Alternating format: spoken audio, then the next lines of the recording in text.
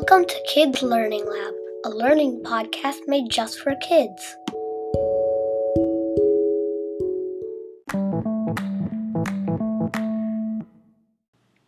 Have you ever heard of the Eiffel Tower? How was it built? Do you know why it was built?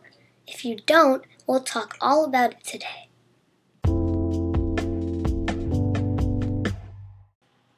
The Eiffel Tower was built from 1887 to 1889. It was supposed to be a piece of the 1889 World's Fair in Paris. It was built by a man named Gustave Eiffel and a team of other workers. The Eiffel Tower was the tallest man-made structure in the world at the time.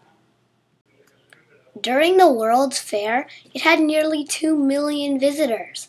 Gustave Eiffel had a competition to decide what it would look like.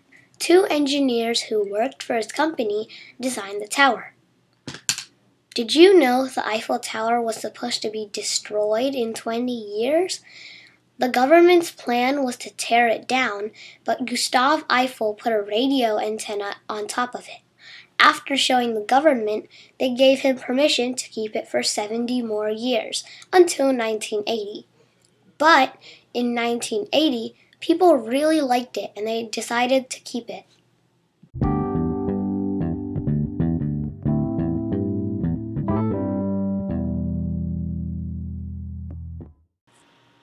Did you know the Eiffel Tower has a laboratory at the top? It was used for research in meteorology, which is a fancy word for weather study. The Eiffel Tower installed an elevator to ride to the top. There's a really nice view from there. Every year, the tower gets around 7 million visitors. Since 1889, it has had more than 300 million visitors. Thanks for listening. We have a short quiz in the description. If you want to email us, you can also do so in the description.